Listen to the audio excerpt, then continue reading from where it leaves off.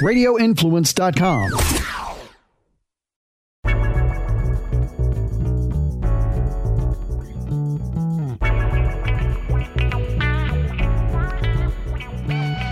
Hello, pretty ladies. I'm Talia Keene, your host of Instant Pretty Podcast, here again with Abby Kiefer, your loyal co-host. And welcome. Again, just as a reminder, this is podcast number 2, but our aim is to inform the public of current beauty trends and dig into the science, application, purpose, and average pricing for beauty services. So, what are we discussing today, Talia? Well, what I want to discuss, we might go off on a tangent and down a rabbit hole, but we're going to start off talking about skin exfoliation. Cool. And primarily on the face. I don't think we're going to go below the neck on this one. Well, always the neck and the décolleté, right? Well, sure. We're staying above the breastbone and so forth. Okay, so we are going to talk about different types of exfoliants today, how to use and when to use. And then we'll be talking about home products and also professional products. So if you didn't listen to podcast 1 and know who the heck I am, I have 17 years of experience in the skincare world as a trainer, a director for a skincare company. I have my own cosmetic line, Keene Cosmetics as well, plus owner of Lash Spa Studio in Tampa, Florida. We do offer skincare services along with lash extensions. Abby is also a fellow esthetician. I've been an esthetician since, I believe, 2013. I need to look at my license.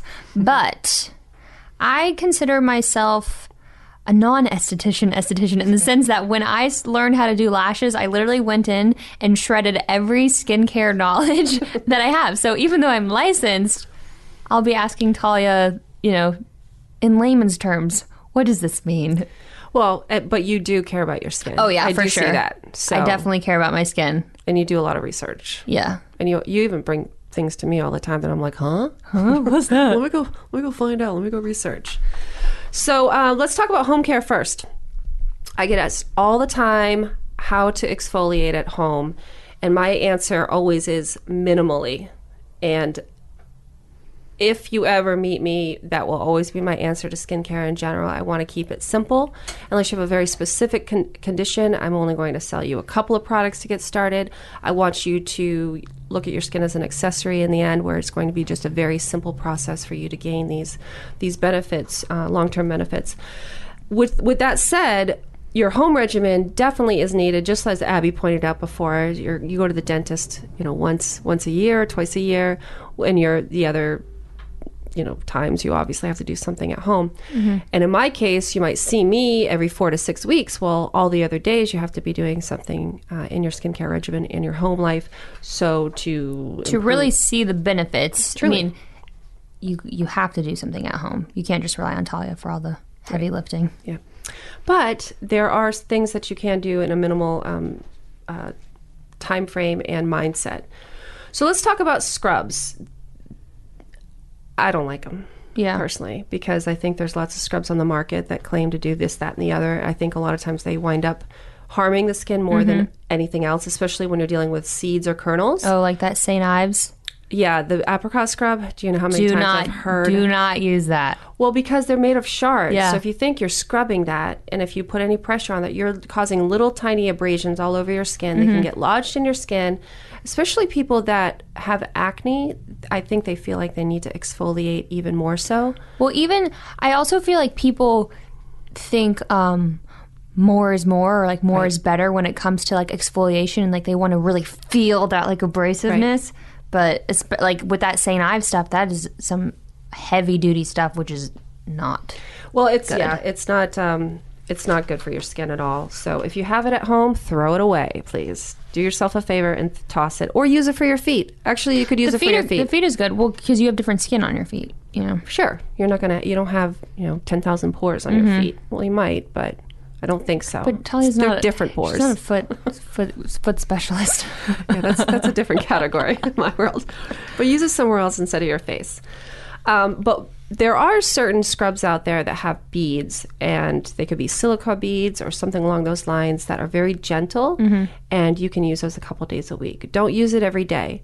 And the reason why I say don't use a scrub every single day is because it tricks your skin, and it tricks the acid mantle, which is the pH of your skin on the upper layer of your skin, to be drier than it normally is. So it's going to overproduce oil, so you're getting into this vicious cycle. And this applies to chemical peels, to cleansers that have chemical peels within them, toners, and across the board. So you want to keep your acid mantle at a good pH. So for skin, it's between 4.5 to 5.5 pH.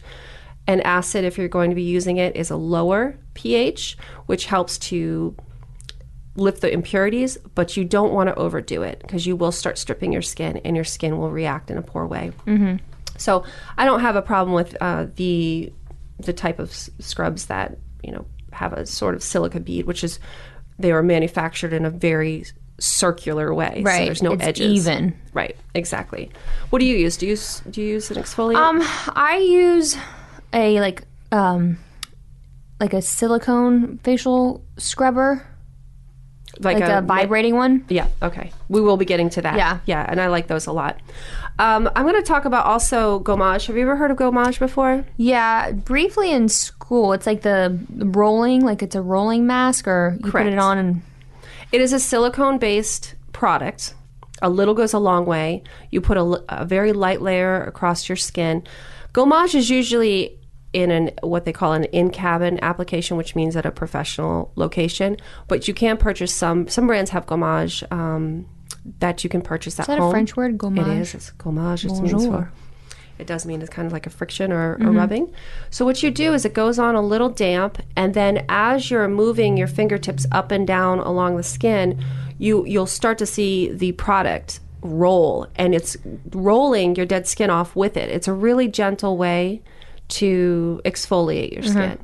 It's great for around the neck region too, where your neck tissue tends to be a little bit more delicate. So I do love Gommage. And then onto electric brushes. So this again is at home uses. Probably the most popular one is Clarisonic. And that also has a vibrating or ionic, is it ionic in it, where it actually vibrates the dead skin off while it's rotating. Now, with the Clarisonic brush, again, I think every night's overkill, personally. I do recommend a few times a week and only use a gentle cleanser with it for two reasons. The fact that you're using a brush to exfoliate is plenty. You don't need to then add an acne cleanser to it. Right. Secondly, it'll break the brush head down faster because of the chemicals if you're using an acne cleanser. What are your thoughts on spinning brushes like a Clarisonic versus like the silicone sonic, like vibrating ones where it doesn't have like a replaceable brush head? I think the brush is more effective, but again, if you're kind of have decent skin or nice skin like you do, you don't need to overdo it. So again, it's in that scenario, it's vibrating the dead skins off, opposed to getting into there and getting at the pores. So, I mean, it just depends on what you're... Depends on price point too, because I know with the Clarisonic, you have to get the head replacement. You don't want to sit there and use the same head. No, yeah. You want to replace it just like you would a toothbrush. Right. So you don't want to keep it in a damp location, first of all, so you don't want to keep it in your shower. The replacement head, I think, the last time I checked was about $24.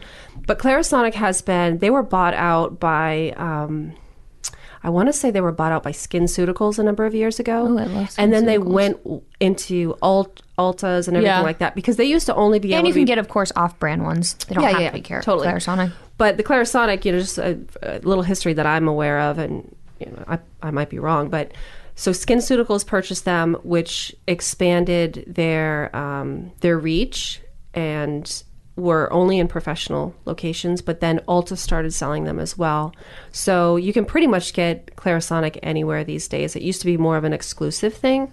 But like you said, there's tons of off-brands too. There's even manual ones. And if you want to, that's fine. But I guess my whole point in this is use it minimally, only a couple times a week, because you want to protect your pH of your skin. And this is, if you talk to professionals, And if they know what they're talking about when it comes to exfoliation, that's a biggie in the skin world, is to protect your pH, because that way, and you can already you can have a low pH naturally if you're acneic. You can run in like a 3 to 3.5. And that's where you're overproducing oil all the time. And then my job is to get you more on the alkaline side, or get you up, 1 or 2 pH percentages. So yeah, let's see. We talked about the brush head and replacing that at about $24. I think the Clarisonics run anywhere from $99 to $159 last time I checked. But again, you could probably get them on a Groupon site or something like that. I've seen like off brands at like Marshalls or $29 Max or something. Yeah. Okay. So again, leave it in a dry place though. So not your shower. Let it dry every single time you use it, because it'll harbor bacteria, and then that will just be a mess in its own right.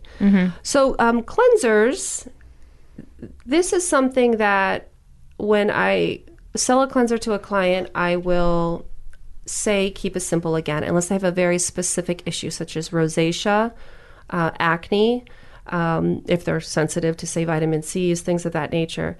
But other than that, just use a simple cleanser. And we certainly sell cleansers at our location, but you don't need to break the bank with a cleanser. Well, I was taught at the school that I went to is you don't want to spend a lot of money on a cleanser because you're washing it away. It's like spend your money on like a serum or something that's going to sit on your skin as opposed to a cleanser that you're rinsing off. Yeah, I mean, I guess you could think of it that way. But it does have what they call a surfactant or surfactant. Some people say that sounds awfully dirty. This is not that kind of podcast. Maybe it will be. We're airing at 12 o'clock tonight. Anyhow, so it does attract oil. That's the beauty of using a cleanser, and everybody should be using a cleanser. But yes, you don't have to break the bank. You don't have to spend a lot of money. You can go to a drugstore even. If I have a client that's like, look, this is my budget. Where do I need to spend it? I'll say, go get XYZ at Walgreens or something, but this is where you really need to spend the money. And so that's when you need to purchase a professional product. But there are products with the salicylic and glycolic in them that are very effective. Like say you have chronic acne and very oily. Say you're just extremely oily as well. Maybe you don't have acne, but you have very, very oily skin, or even thick, encrusted skin in certain areas. And we in Florida here, we have 2 seasons, hot and less hot. But when you're dealing with someone that has 4 seasons, they really need to change up their regimen probably about 3 times a year. So like in the winter months, do a more hydrating cleanser? Yeah, or just even, again, a gentle cleanser. It doesn't have to be, very rarely will I have a moisturizing cleanser that I sell. I mean, even when I'm working up north, just a gentle cleanser is good. But we do have salicylic cleansers and we have glycolic cleansers. And I want to talk to you about when the possibility of using these cleansers, or when's the most effective time to use the cleanser with more of these aggressive ingredients inside. And when I say aggressive, you're still only looking at like 2%, maybe 3% of the actual chemical peel within it. But it's intended because it still has to be safe around your eyes, and you don't, it can't be used on the regular public unless it's used by a professional to be a higher percentage. So that's an FDA thing as well. But this should be used at night. So imagine yourself, full face of makeup, all the dirt from the day, your dog licked your face. Which you should always wash your face before bed. Well, of course. But particularly if you're going to use one of these cleansers, you do it at night. You use the heavy hitters at night, and then you use a light serum or whatnot, depending on what your skincare needs are, before you go to bed. In the morning, you really shouldn't have to do much. Right. And a gentle cleanser is enough in the morning. And your skin regenerates itself at night, correct? Well, things that, when you're trying to make changes, such as like when you use retinol, things like that, you want to use it in the resting state. So you're resting at night, and like you said, things regenerate. They have the environment to regenerate much easier. So yes, you want to use those types of things. But what my point is, you have all the gunk from the day. Yeah. You use your heavy hitter at night. If you use your glycolic and salicylic in the morning again, you're then stripping your skin. Your skin will rebalance itself overnight. Maybe that's what you're getting at. Yeah. Rebalancing yourself overnight. So that's where you can play with it a little bit. And when you don't need as much moisture, your skin will go back to what it's supposed to be acid mantle wise overnight. So in the morning time, it really should just be very quick and easy, just a light cleanser. Use a salicylic glycolic. You could start perpetuating an oil fest. So what's the difference between salicylic or glycolic, like if you don't know? Okay. Salicylic and they're both obviously chemical peels. They are manufactured. They're typically synthetic, but they are from a natural ingredient. So salicylic is from the salix plant. Also, aspirin is made out of it. So if you have an aspirin allergy, especially if you're doing a high percentage salicylic peel, I always ask if you have an aspirin allergy. It'll cause inflammation, redness, and almost itchiness like a niacin. And then glycolic is it's from sugarcane. So again, it's manufactured and stabilized. So it is a synthetic product, but it does come from an actual plant source. Salicylic is a very small molecule, so it penetrates deeply and quickly. And why it's effective on oily skin, is because it penetrates deep down into the pore quickly and kills that bacteria. Glycolic is a larger molecule. It sits on the skin longer. So say, for example, if you use a glycolic wash, you want to let it sit for a minute. It slowly penetrates, and it's not as reactive. So glycolic's great for every skin type just about, because even if you're sensitive, you can generally handle it because it's a very, very slow penetration rate. So there's basically two kinds of exfoliation. You have your chemical, correct, which are going to be like the salicylic, glycolic, lactic, and then you have your manual, which are going to be like your scrubs, your spinning brush heads, your sonic cleansers, right? Correct. That's the main two. I mean, you can also look at lasers as being a third option. But yeah, those are the main two, either a manual or a chemical reaction. And usually with the manual, obviously, it's just polishing the skin. You're not really addressing... Because chemical goes down deeper. Correct. Yeah. The molecular size. Just think of everything in skincare as a molecular size when you're dealing even with products. So, any questions beyond that? How often should people use like a salicylic or actually, how often should people get a chemical peel? Okay, so we are going to go to the professional side of it, and that is... most of my clients come between every 4 to 8 weeks. And that's because that's how long the skin takes to regenerate itself? Well, a skin cycle on a healthy person is 6 weeks, but if you're trying to be aggressive, I want to see them back in 3 weeks.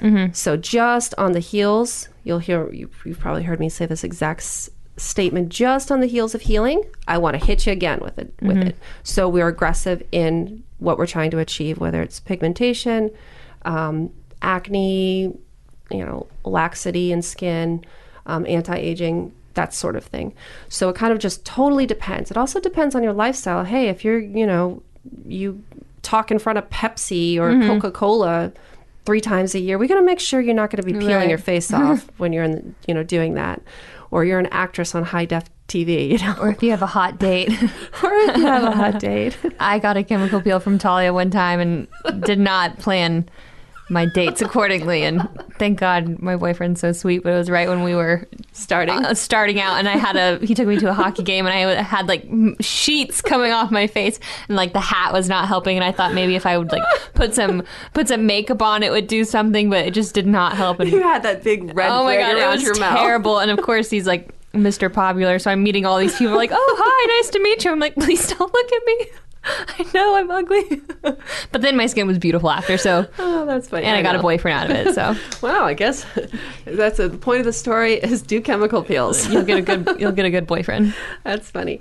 So, kind of just depends on what the goal is and people's lifestyle. So you just got to ask a lot of questions when people come in, and if it's the first time. Even my existing clients, if they're saying, look, I really need to do something. I need to step this up a little bit.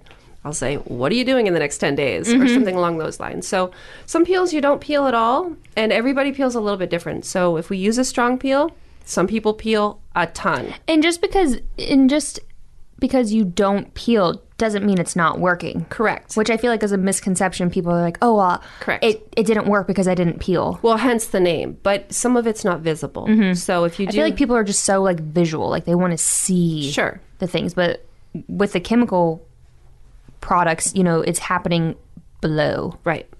And it totally depends. I mean, my favorite chemical peel is a Jesner because it's what they call a cocktail peel. So you have 4 different ingredients inside the peel, It's set in a layering process. So say, for example, you come in, I've never seen you before, I'll probably just do 2 layers. But if you're my regular, and say you've had these done quarterly or so forth, I might do 4 layers. Because you can't just jump in and be like, hi, give me 4 layers of a Jesner, please. Like, you have to work up to it, right? Well, it's not necessarily that. I'm after safety first, because if I don't know you and don't know, if I haven't touched your skin before and don't know anything about your skin, then I'm certainly not going to put you in jeopardy just haphazardly. It still will do something. That's the beauty. Generally, when I first time seeing people is they'll have a lot of peeling even at 2 layers because there's so much protein buildup over time. And their skin's not used to it, right? Exactly. So it does shock the skin. So you're dropping it about 2 to 3 pHs. It depends. Jesner's usually at like a 1.8. And that's exponential. So if our skin is normally at a 4.5 to a 5, it's exponentially lower in your pH. So it does. And it's by design. It's totally by design to shock your skin in that way. So I call it a controlled trauma to the skin. And what that does is it regenerates. It sends a signal to your skin saying, hey, oh my gosh, there's a wound. It registers that as a wound.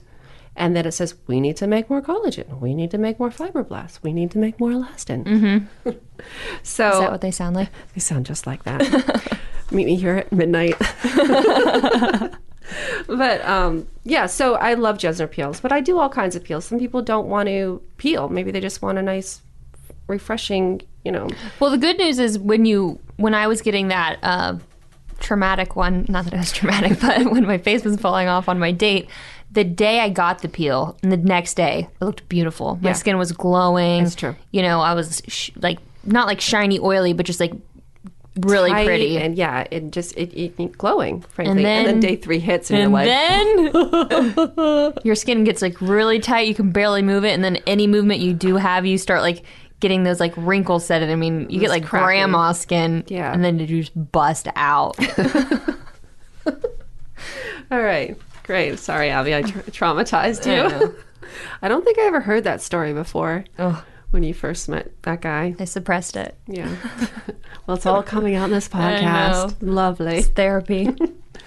Okay, so a couple of the chemical peels you may have heard of are salicylic. We were talking about molecular size. That's really good for oily or acneic skin because it penetrates quickly. However, it does produce redness when it is applied to the skin. And not all peels, just because it's salicylic, not all peels are the same. There's 2 factors in a chemical peel, the pH and the percentage. So you can have a salicylic at 20%, but a pH of 2.0 that's stronger than a 30% salicylic and a pH of 3.5. Okay, so the pH really, really makes the difference in a peel. But if you, say for glycolic, for example, which is great for all skin types, there are some what they call free range chemicals within it, which is like 70-80% glycolic. Those are intense. But you do a 30% glycolic, you can do that with dermaplaning, no problem. Again, it kind of comes back to those 2 factors, percentage and pH. Mandelic is great. It is kind of it's a very gentle cleanser. Gentle chemical peel. It's not like an enzyme. It's a step up from an enzyme. An enzyme being a fruit-based chemical peel. What is Mandelic? Almonds. Okay. Darker skin types and sensitive skin. So it really can be used on all skin types. It's a beautiful peel. It's a large molecule. It's very slow penetrating, but it's really great if you have darker skin to safely peel the skin. Right. So I love the Mandelic. We have Lactic, which is aging skin or dry skin. Lactic is a moisturizing chemical peel. I know that sounds bizarre, but it is. Again, large molecule. It has great factors for a monthly use type of peel. And then we talked about the Jesner as well. We do have Phytic. Phytic is, it's kind of in those cocktail peels nowadays, and it's good for pigmentation, but you're usually going to find it coupled with like a Lactic. Right. Okay. So those are some of the chemical peels out there. They're the most popular. There are others. Really, there's every company has their own level of these different peels, these professional companies, and they'll all claim certain benefits. But in general, they're all going to fall into these key ingredients here in some way or another. So if you're familiar or if you're your esthetician is familiar with the actual composition and how to use them, then you'll have a very effective peel in mind. Also, dermaplaning is something that is wildly popular. I've been doing it for probably over 10 years. I feel like it's really popular right now. Like Yeah. I have clients that are like, have you ever heard of dermaplaning? Also sometimes called dermablading. Does it matter the difference between the two words? No, it doesn't. And what's funny is, so I was trained in Atlanta to dermaplane, and we would dermaplane before, like, everything. Like, especially laser, IPL, I mean, microdermabrasion, we dermaplane. So I came down here, moved down here, and no one was dermaplaning. So I was able to build a pretty strong business by just saying, hey, I dermaplane. What it is it's actually a scalpel that is placed on a handle. It's a single-use scalpel, and you scrape off the dead skin. So there's no downtime, there's no redness, there's no friction that's going to cause redness, such as microdermabrasion may do. It can be used in all skin types. I can go over areas multiple times to get as much dead skin off as Which I you want. can't do that with microdermabrasion, right? No. One pass and done. Well, no, you can do up to 3 passes with microdermabrasion. Depends on your settings. Like if you want to do a polish factor or something. But it can be, like, you can't go over acne. You can't go over rosacea with More microdermabrasion. contraindications for them. Exactly. So microdermabrasion to me is a little old school these days. I can accomplish everything and more with dermaplaning. Plus, the beauty is it takes off the vellus hair. So if you have facial hair, it takes that off. It makes your makeup go on beautifully. Peach fuzz. And it doesn't make it grow back. Definitely not. No, Which that's is a myth. Which is a huge thing. People are like, I don't want to shave my face. Yeah. I don't want to grow a beard. But it's different kinds of hair. It's different hair and the application because just we're getting underneath with the pressure. So when the hair grows back through the follicle, it's growing back at a point again. So you're not getting that harsh, That blunt. edge because it's very sharp. But it's a fantastic service. I It mean, makes your makeup go on so smooth. it's addictive. And it helps your products penetrate better. Correct. Makes your skin feel super soft. I should probably... And you can do a light Get it peel done. with it as well. Sometimes what I'll do is if I'm doing a stronger peel, I'll dermaplane after. Mm-hmm. So if it's a type of peel I'm neutralizing in the room, then I'll dermaplane after so that people can get the vellus hair off. But if I'm doing a strong peel, I'll see them 7 to 10 days later, and I just add the dermaplaning in for free. Get that dead skin off. Yep, I can just today, for example, this woman's like, well, I didn't really feel like I peeled as much, and some people will say that. And then when I start dermaplaning, all the skin that's just been attached just starts Because as coming we off. get older, our skin doesn't shed as easily before when we were younger, right? Everything It slows slows down. Yeah, everything slows. That's why the babies have the good skin. Yeah, the bitches. They don't deserve it. I know that. What is it? The youth is wasted on the young, or the young is wasted on the youth, something like that. No, but yeah. So things do slow down. But this dermaplaning won't. It's not like a chemical peel where it's going to stimulate collagen and so forth. If you hear that, it is a load of crap. It's not that way. What it's doing is it's just exfoliating that top layer of skin and removing the vellus hair for you. Surface level. Correct. So it's a great monthly service to have done.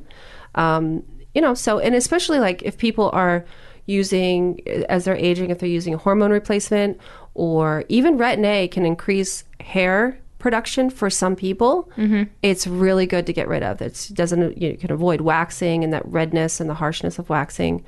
And, it's just it's an easy service. You can have it done the night before you go out. Yeah. So, or done the day of the night that you go out as well, because there's just no downtime at all. All right. What about lasers? Well, there's all kinds of lasers out these days. There's things such as Fraxel. Oh, we haven't even talked about microneedling. It wasn't even my notes. Microneedling. That's hot right now. Very hot. So hot. So hot. We're here at midnight. That's going to be our new tagline. See you at midnight. See you at midnight. So lasers, there's ablative and non-ablative. Non-ablative is when it's not removing the entire layer of skin. So a Fraxel would fall under non-ablative.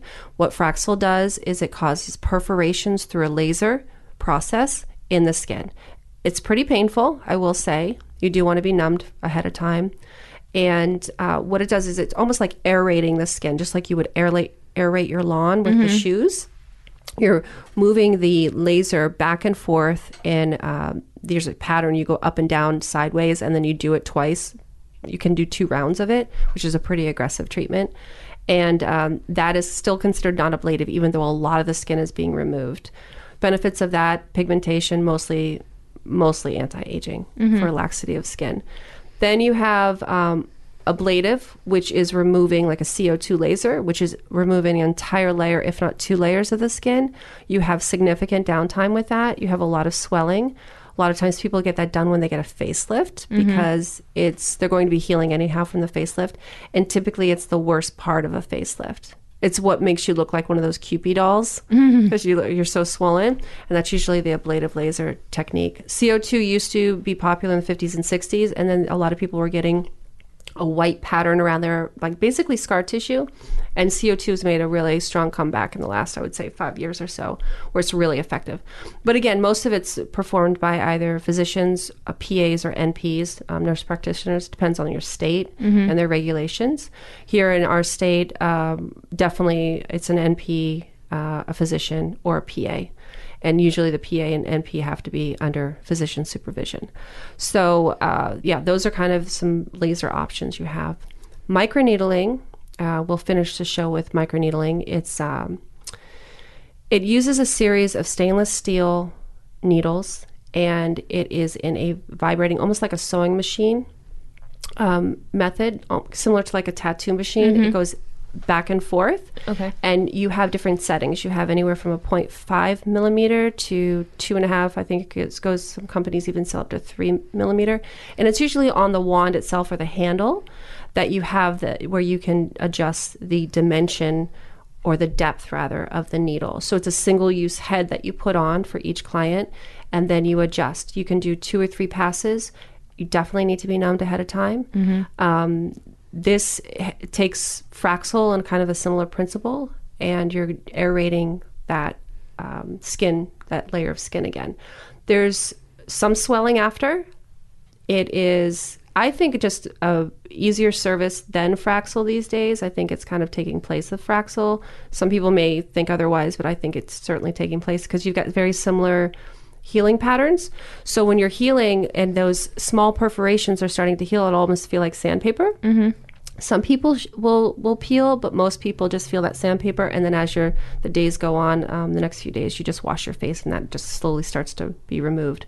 The beauty of microneedling or even Fraxel is that you have months of improvement after. So where people may want to do a series, which isn't too bad. I don't usually do a series like over 3 because I want to be able to see the progress and adjust. I would rarely sell someone a series of 6 of anything because maybe we need to change our course. Yeah. So you'll have months and months, like probably 4 to 5 months of benefits, even if you just got 1 microneedling service. So it increases the dermal layer and makes it stronger. Will you talk about PRP or vampire facials? Because I feel like that's kind of like the trend right now in terms of like the new hot. Sure. It's not it wouldn't fall under the exfoliation category. It'd fall under the anti-aging category. Okay. Now, some people do microneedle before they do PRP. And PRP is basically it's taking your own blood, spinning it, collecting the plasma, and re-injecting it into your face. Juicy. Have you heard of that before, buddy? So it's also called the vampire. But the vampire peel is something, there's actually one other process that I actually have never seen before because that's what produces the whiteness. But microneedling does not require you to get your blood drawn, right? No, it does not require you, but PRP, a lot of doctors will do microneedling before they do the PRP injections. So it's just an added thing? Correct. Gotcha. People love it. I will say it's bloody, it's lengthy, but people really do love the PRP treatment, and that's physician driven. That's there might be NPs or PAs doing it here as well, but in this state, it has to be one of those. Yeah. You can't just have that done by an esthetician. But there's a whole spinning process that is slowly spinning your plasma out over and over and over, and then they take the very end, the liquid that's left, they then apply it topically to your skin. It's pretty impressive and what it does. But it's not really exfoliation, it's more anti-aging. So, we'll get into that anti-aging. Yeah. And again, that you'll see results months and months after. That's what the beauty of some of these more intense services are. But yes, so that's exfoliation, y'all. All right. You good, Abby? Any other questions? No. All right. Well, we're signing off from Tampa, Florida. I'm Talia. And I'm Abby. And stay pretty, America. See you. Good night.